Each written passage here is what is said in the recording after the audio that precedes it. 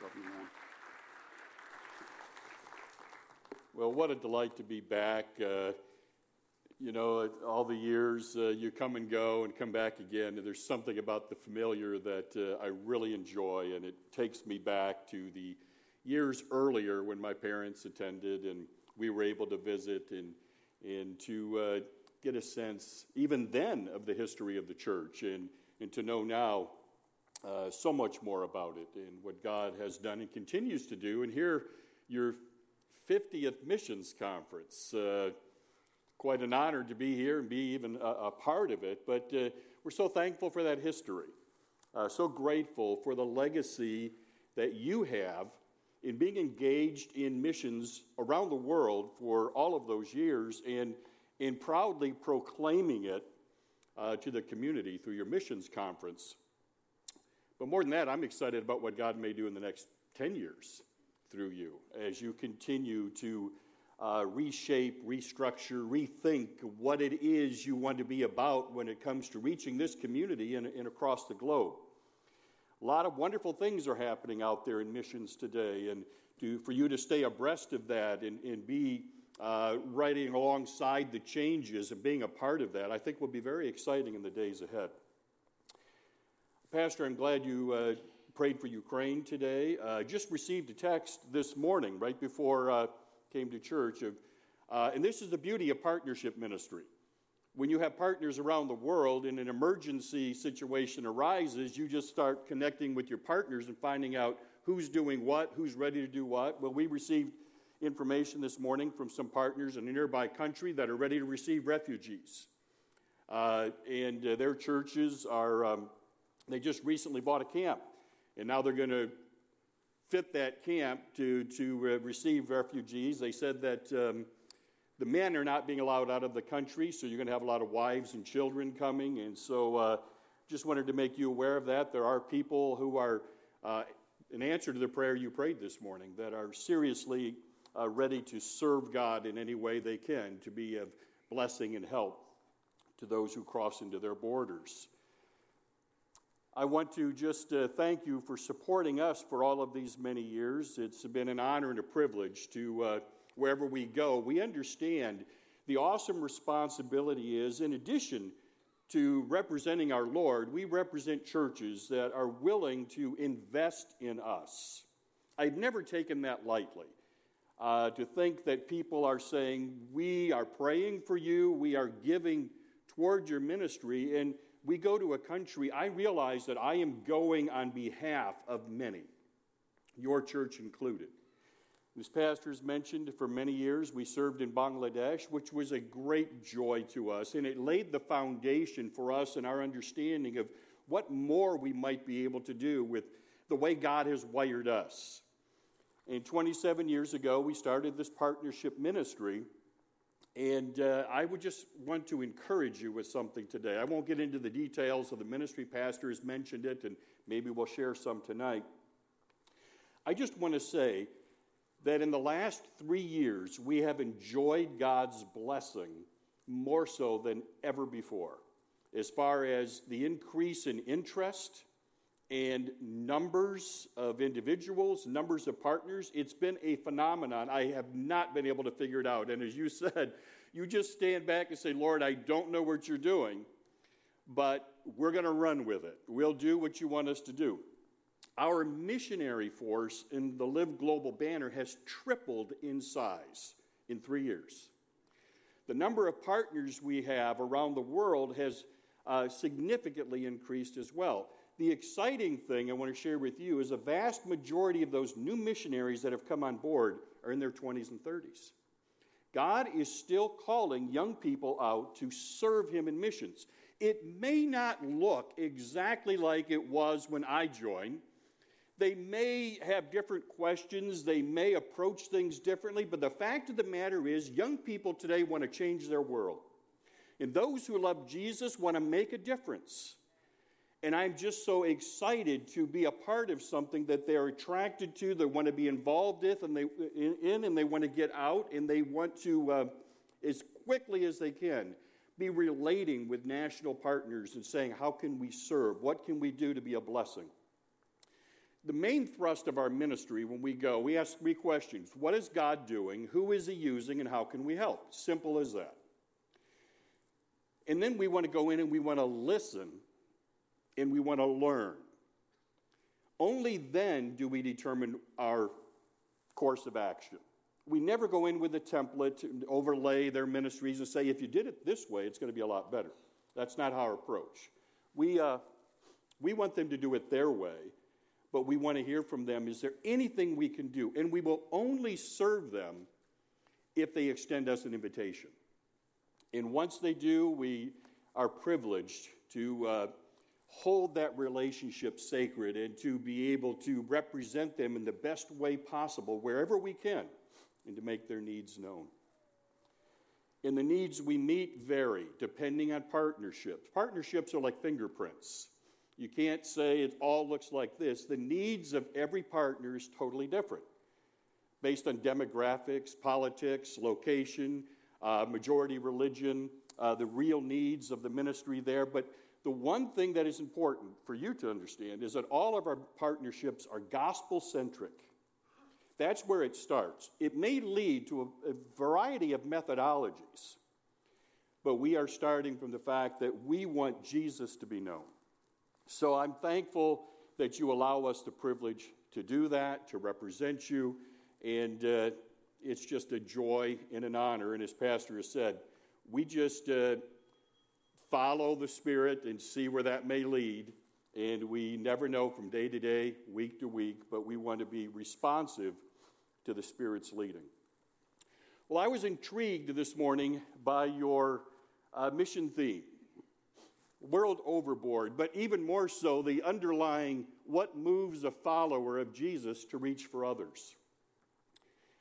I've asked that question a lot through my life, and one person I keep going back to in Scripture is the Apostle Paul that can give us some help in that matter today. In Romans chapter 15, verse 20, we'll use this as just a launching point this morning. One of my favorite verses in Scripture, because Paul just lays it out there. There's no ambiguity. Paul says, "It has always been my ambition to preach the gospel where Christ was not known." Why? So that I would not be building on someone else's foundation. Ever since that Damascus Road experience, Paul has been driven by one thing: to make Jesus Christ known where he's not already known. In a glance of the New Testament, you see his journeys, you see that's where he's going. Sometimes he was prevented from going places, sometimes he was motivated to go to places, but it was all based on the fact he wanted to make Jesus known, not where somebody has already built a beautiful foundation, but a place where he can go and get his hands dirty, and he can start from scratch, and he can be the first one to tell somebody who had never heard what Jesus could do to transform their lives. It's his ambition. Ambition's not a bad thing if it's aimed in the right direction and for the right purpose. Paul's ambition, his drive, what got him up every morning was to get out there and make Jesus known, because the world was overboard as far as he was concerned. Now, it's one thing to read that and to be excited about it and say, yeah, that's great. But I would like to ask the underlying question, what motivated Paul to do that? What gave him that ambition? What drove him beyond a cursory perusal of, I'm going to share Christ, but to take it deeper and to take it to such a degree that he was willing to put his life on the line again and again and again? So that's what we want to look at today. In 2 Corinthians, if you turn with me to 2 Corinthians chapter 5, I want to talk about Paul's motivations. Or, as you have in your theme, what moved him to leave his comfort zone, to be willing to be put in prison, to be beaten, to have to be run for his life at times. What was his motivation? And I want to share that I believe those motivations in Paul's life are the same motivations that can drive us today. I'd like you to, as we walk through this chapter, to look at it not as though we're talking about Paul, but seeing yourself in this passage. Now, I want to say this right up front. 2 Corinthians chapter 5 is loaded. I want to encourage you, because we aren't going to see everything here. I want to encourage you, maybe this week sometime, to prayerfully walk through this passage. Again, asking that question, what does it mean to me? Because we're just going to look at highlights, things that are there for our purpose of finding out what Paul's passion was and what drove him to do what he did. But there is so much there that I really don't want you to miss that, because we have to go over and through so much material to just look at the nuts of the points we want to make today regarding Paul's motivation. So we asked the question, why? Why did Paul get up in the morning? Why did Paul get going and be driven by the fact of, I want to reach people for Christ? I think we're going to we see three things here. By the way, this is not exhaustive, okay? This is for our purposes this morning in the missions conference to look at Paul's motives. I think we see three of them that are pretty clear to me here that will help us as we want to kind of nail it down in our own hearts and minds. What should motivate us? The first thing we look at, well, let's just talk about the first few verses. It's Paul talking about, I'm here, but I'd like to be in heaven. But I'm here, so I've got to do what I've got to do, but I'm longing for that day I'm going to be there. And he's going back and forth, kind of a dialogue with himself, until he gets to verse 9, and we get a sense of, okay, this is what's driving him. He says, so we make it our goal to please him, whether we are at home in the body or away from it. So we get a sense right there in verse 9. Paul is saying, I'd like to go and be with Jesus, but I'm here, but it doesn't matter. Wherever I'm at, here or there, I have one goal in mind. And by the way, that's the same Greek word only used 3 times in the New Testament that we saw in Romans 15:20, where the ambition or the striving or it's my heart's desire, it's the thing I want to do, it's what's motivating me to please the Lord. So whether I'm here or there, my desire, overwhelming desire, is to please the Lord. So we use that as kind of our foundation, that's the why, pleasing the Lord. But the first motivation I see in the next verse, that is, for we must all appear before the judgment seat of Christ, that each one may receive what is due him for the things done while in the body, whether good or bad. Whoa, wait a minute, is that in the Bible? I mean, I thought this was, God gave us salvation freely, and we could just kind of coast until we get to glory. The reality is, I think the first motivation for Paul, he understood that he lived an accountable life. That there was a day he would stand before the Lord. He doesn't give this as an option, by the way. Every single one of us will stand before the Lord. Now, you need to understand, this is not related to your salvation. This is related to honoring the Lord by your life. What did you do in your life, the events of your life that honored him, and just the opposite? What are those opportunities missed? What are those things that did not honor the Lord in your life as a believer? Paul's first motivation, he says, I want to please the Lord regardless, wherever I'm at, whatever I'm doing. And I want to do that, first of all, because I know there's going to be a day when I'm going to stand before him and ultimately kneel before him and give an account for my life. What did I do every day? What did I think about? What was I engaged in? Because Paul wanted to please the Lord. Now, we don't know all that will take place then. We don't know how this is going to unfold, but we do know that it's a day of judgment. And for all of us who love the Lord, I think the greatest thing we would want is to be able to have treasures, to be able to put in. We say you can't take it with you.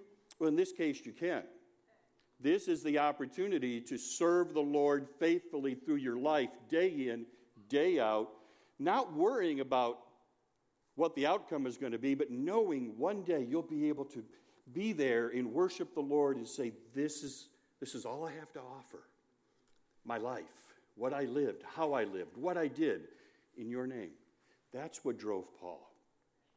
He wanted so much to please the Lord that he says, I'm willing to put up with suffering regardless because I want to make Jesus known. He wanted to live an accountable life. We're all accountable. We just may not know it. The reality is there will come a day when our lives will be an open book before the Lord, and we'll be exposed for good or for bad for the kind of life we lived. And I think it's humbling, a little bit scary, but the reality is that that day is coming for each of us. I think about one of my partner friends. In fact, the very first partner that joined our partnership team 27 years ago was a guy by the name of Dr. Do Swan Mung of Myanmar, back then Burma. He was the guy that came to the Lord and said, I know what God wants me to do. He wants me to start a Bible college, a Bible school, but I need proper education. Now, you go back 30 years ago, or however long it was when before this school started, it was not, you think about that country today, it was far worse even back then as far as the international relationships and so on. But he said, I'm going to do it. So he actually walked out of the country, through the hills, and into a neighboring country where he spent a year working and earning a living and attempting to get a visa as a resident of that country so he could come to the States. He did. Came to the States, went to seminary. They loved him. Everybody loved him at the school. There was a man, he was a serious student. He was going to give it everything he had, and he had all kinds of offers to stay. We need you here. Your kind is, the studying hard and stuff. We need you in our pulpits. We need you here with our people. He said, no, I came for a purpose, and I'm going back because I'm accountable. I came here for a reason, and if I change my reason midstream and I decide to do what I want to do because I'm selfish, that's wrong. So he went back, and oddly enough, he goes back to the neighboring country. He walks back in, going over the mountains, days walk, but this time he had donkeys with all the books he was bringing back and so on. But he'd pass up people. They say, no, you're going the wrong way. We're trying to get out. He said, no, I'm coming back in. This is what God's called me to do. Debbie and I have been to every single graduation but one in that Bible school since 1995. And let me tell you, the high quality of the students that are changing their world for Christ is amazing. Because a man said, I'm serious about this. I'm going to be held accountable. God has called me to do something, and if I do anything else, I violated that trust. And he went back, faithfully served in the midst of all the difficulties that place has had through the years. And I would go back every time just in total amazement of this small in stature man who had a big faith in God and a trust in him and understood that one day he wanted to stand before the Lord and say,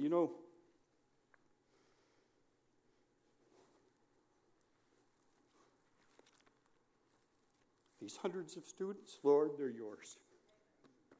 Thank you for letting me do it and be held accountable. He passed away this last year, COVID complications, and I'm going to miss him dearly. He was just like a brother to me. And I want to thank Calvary, by the way, through Sandy. We sent them 30,000 theological books for their library at the seminary. Calvary was a big part in helping us gather some of those books and get them out there a couple of years ago. And I want to thank you. Thank you for doing something like that. I've been in that library. It's amazing. It's amazing. 30,000 books already cataloged in a beautiful air-conditioned floor on the 8-story seminary building we were able to help them purchase. It's beautiful. and they use it. It is used faithfully by these students, hundreds of students, and we're so grateful for Dr. Mung and his vision, but because he was a man that said, God's called me, I got to do what he's called me to do. If I do anything else, shame on me. Just like Paul. He was accountable. Well, interesting, you go further in. The next verse, by the way, just as a sidelight, in verse 11, since then we know what it is to fear the Lord. What does he do? We try to persuade men. Now, he's not using fear as a tactic, but he's saying, we're going to look at something else in a moment here, but this is one portion. This is God the judge, God the righteous judge. When you think about him and you're accountable to him, what does that do? That creates a sense of the fear of God, a rightful fear of the only one who can judge you. But then he thinks about the people that he's going to see. And he realizes because of the fear of the Lord in what he knows they're going to face, because they have accountable lives whether they know it or not, he is driven by the fear of the Lord to persuade men. Not to talk to them over a cup of coffee and see how they're doing, but to persuade them. Jesus is the answer. Paul was driven by the fear of the Lord because of accountable lives. Well, I want to go to the next here in verse 17, very well-known verse to everybody. The second motivation for Paul, therefore, if anyone is in Christ, he is a new creation. The old is gone. The new has come, it says. It's brand new. I'm new in Christ. Paul never got over the reality that he was walking down the road one day, one person, and God shook up his life and changed his life upside down. He was in awe of the incredible Savior in the way he shook up his life and changed him for good and changed him forever. He's a new creature in Christ, and he saw that potential in every person he came across. You can be new in Christ. You can be new in Christ. I like the verse before that. It says, we don't regard anyone from a worldly point of view. In a sense, because I'm new in Christ, I don't see people like everybody else does. I see them in a sense that they're spiritual beings. I don't see Christ like everybody else does. I understand who he truly is. So Paul was looking at the world through different glasses than a lot of people. He saw things as they really were, not as people perceived them to be. But here's the point we keep working back I want to get to in verse 14. All of this culminates in this. For Christ's love compels us because we are convinced that one died for all and therefore all died. And he goes on to talk about salvation through Christ. Okay, we saw earlier, because you have an accountable life, you're driven in a sense by the proper respect and fear of the Lord. Now he's saying, God changed my life. It was miraculous. I was this way. Now I'm this way. I'm a new creature in Christ. I love him so much. Driven by love. Fear and love. Motivating factors. Fear because of the coming judgment. Love because God's provided a way of escape. Paul saw this, and it just changed his perspective on everything. But I like this. Love compels him. Love wasn't just a nice thing to walk along the side of the road with, but it was like his launching pad. This is what gets me going. I love Jesus. I love people. I want so desperately for them to connect, to come together so they can know what it is to be driven by the love of God. New creatures. He sees with spiritual eyes, moved by love. I think of another partner, this one in the country of Bangladesh. And I want to have a shout out to one of my heroes of the faith who is right here in your congregation, Lynn Silvernall. She's going to be embarrassed that I'm even saying this. Amazing woman of God. I loved going to Chittagong and going to their residence and just being near her and watching how she approached life every day consistently over a period of time. She was one of the people responsible for the Bengali Common Language translation of the Bible that is in use throughout the entire country today and changing lives. She also, yes, that's exactly right. She also just didn't go to language school. She wrote the book on Bengali language that all the rest of us went to school learning, and she was amazing in the language. But most of all, she was a humble servant of God. She never even wanted you to know she existed. She just went about her work, faithfully doing what God called her to do. But the reason I mention her name is I'm going to mention this guy's name, and she would say amen to this because she knows him. Shopon Mondal. This guy loves people, loved God, and he was one of our partners that I greatly enjoyed visiting. Every time you're with him, get on the motorcycle, George, let's go. And we're going off, and he's preaching to everybody along the way, but in a joyful spirit. He's the only guy I knew that was well respected by the Muslims, the Hindus, the Buddhists, the animists, and the Christians in his region. They all wanted to be around Shopon, and he never hesitated telling them about Jesus.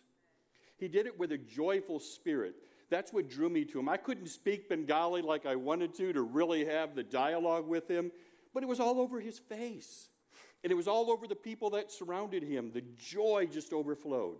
He happied people to Jesus. I mean, he just, they were drawn to him. And then when he told them about the change in his life, what Jesus did, it was just like Paul is saying here. Love compelled him.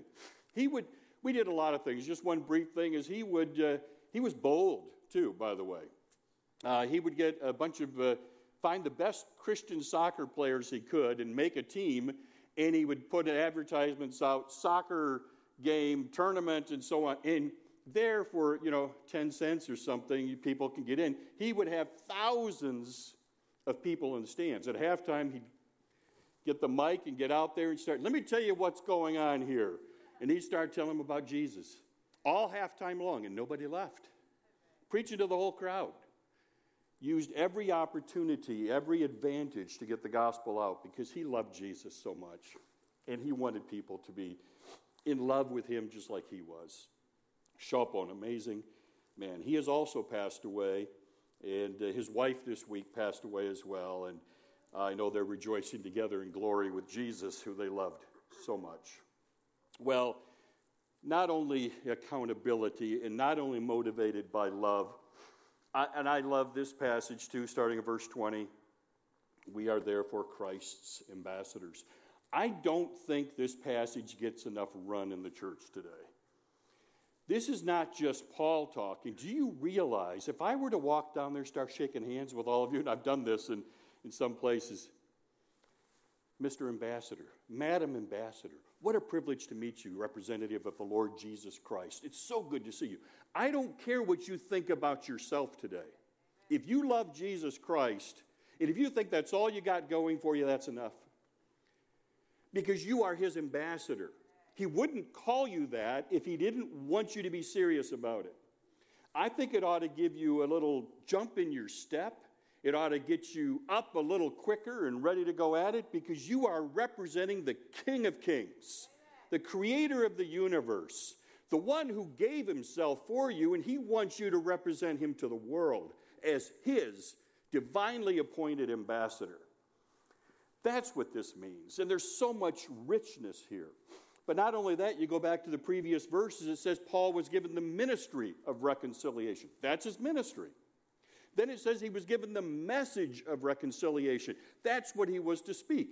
An ambassador only speaks, only says what the person he is representing or the country he is representing allows him to say. And he is telling you what the Lord has said. You're to talk about reconciliation. That's your message. Get it out there. Well, I think you can see Paul was highly motivated by some incredible things. Not only was he motivated by the fact there was a coming judgment and he wanted to be there and hear, well done, thou faithful servant. But he was motivated by the change that took place in his life when Jesus met him in Damascus Road, and he was compelled by that love. But also God appointed him. He called him. He gave him a responsibility. So there's a sense of duty here. I am an ambassador. I must represent the Lord the way he desires. And as one who's calling people to be reconciled, he says words like, it's God's appeal. God's making his appeal through us. And I'm imploring you. I mean, those aren't words of somebody who's just taken a nonchalant approach to their job. I'm imploring you. Please be reconciled to God. The person I think I've come closest to in my journeys, though there are a lot that I could put in this category, and I won't share his name since we're on live, but he's in India, major city with hundreds of thousands of university students. But here's what I mean by I watch this person's life, and he's representative of what I think an ambassador ought to be. And this could happen on any day of the week, and I've been there a number of times, and we've walked together, and I followed them through the day. But you might start the morning off by going to the slum. And as you go into the slum, now he was a medical doctor that actually gave up his medical practice because he says, I can't do that and justify what God's called me to do. I'll still practice as needed, but that's not my primary motivation. I want people to come to Jesus. So he is highly motivated by that. So you go to the slums. You walk through it with him, and people, oh, how you doing, Pastor? He's not even really a pastor, but he's just, Pastor. And he stops and prays with them. You go to another house, and you talk with people about their situation, and then you see these little hovels where they're having classrooms that he's helped create some kind of education for them. Then you go to another place, it's somebody's room, but basically it's the church that's meeting there. Highly respected, but every conversation always points to Jesus. Thank you for that compliment. Jesus made that possible. Well, I'm glad you've enjoyed that educational opportunity. Let's thank Jesus right now for doing that for us. He understood the fact that he's there representing God. This is not all about him. He doesn't need the pats on the back. Well, later on that day, we're preparing for a forum where they're going to have some of the most important people in the city come, administrators at universities, business people, government officials, and we're sitting in this room to talk about a topic of the day where everybody comes, you'll bring in special speakers, and they'll talk about whatever the issue may be. He always finishes it and say, well, let me tell you what Jesus has to say about this. And opens up the Bible and starts preaching to them Jesus. I sit back and I say, I was in the slums this morning.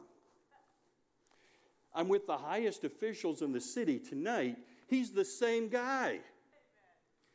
Because he's representing the same Lord.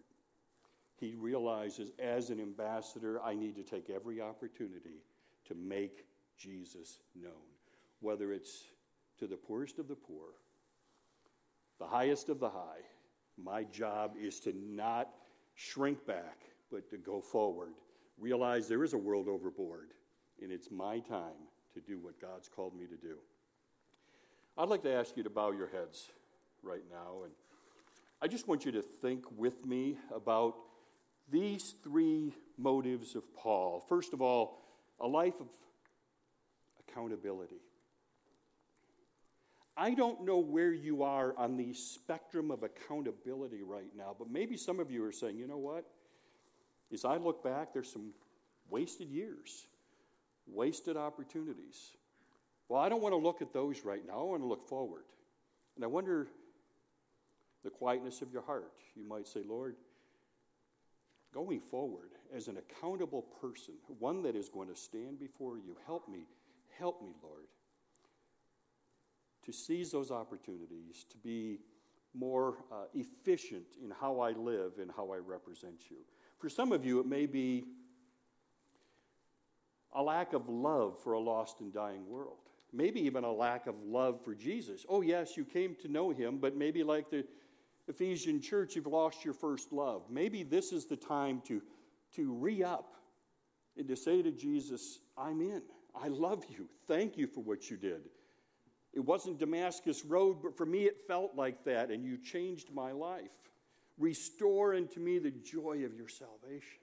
Psalm 51. Maybe for some of you it's, I'm nobody. I'm nothing. How can I be an ambassador for Jesus?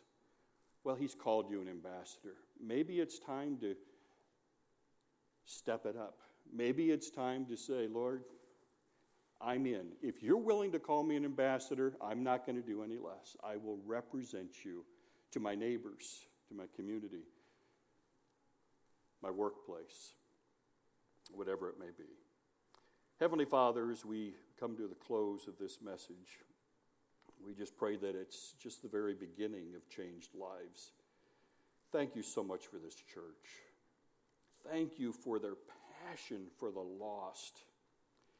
I pray that it just wouldn't be a church thing, but that the individuals that make up this church would be just as passionate about the lost and reaching them and sending them a lifeline for those who are overboard in their way. Not everyone can go overseas. We understand that, Lord.